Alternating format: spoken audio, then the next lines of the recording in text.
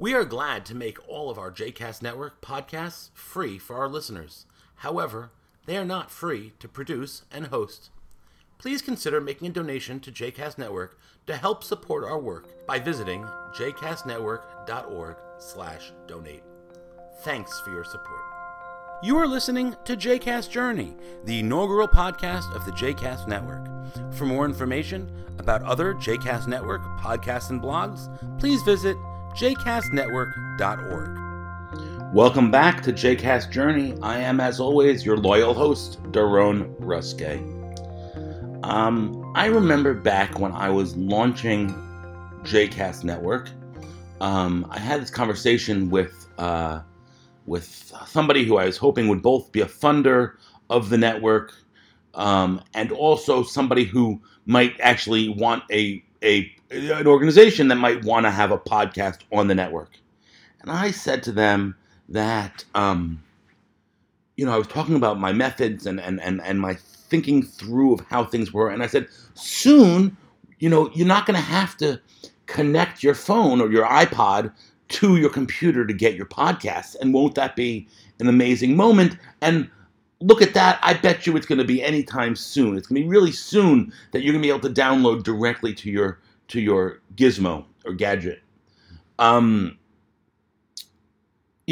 I had that memory. And, obviously we're in a very different space now. And in the same time frame, I remember when we were still doing Daily Daf differently, which again was a lot of years ago at this point, I got a few emails from some people saying that our launch hour, now we always used to put our shows out, I think it was at 6 a.m., although it might have been 7 a.m. I think it was 6. No, I think at that point it was 6, and then we moved it to 7, and I could explain why I did that as well.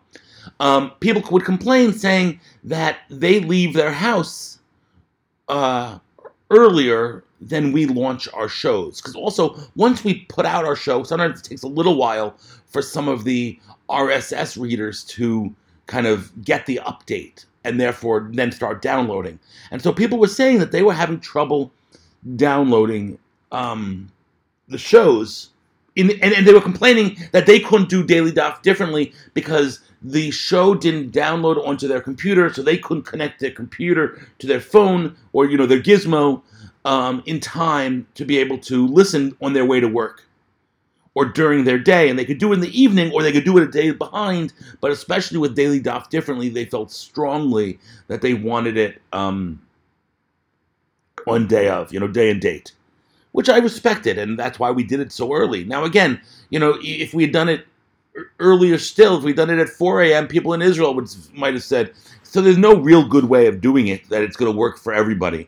People in California had a much easier time because 7 a.m. for here in New York was 4 a.m. for them. So by the time they woke up, they didn't have the issue that we did here in New York or on the East Coast. Anyway, so since we launched, I've been doing my shows, except for the Jewish Hour, which first is a radio show. It's on radio in Michigan at 11 o'clock on Sundays, and then we publish here at noon. And we do that because we want the radio show to have its life before we start showing it. It's a taped show. It's not live on the radio. I hate to burst the kayfabe bubble. Anyway, so I've been doing that for a really long time, which is to say, since we launched the network.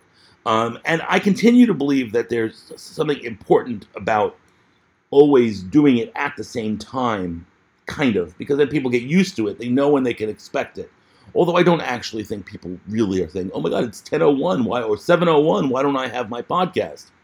But again, first of all, now the technology changes. So your gizmo and gadget will get your podcast as soon as it's launched.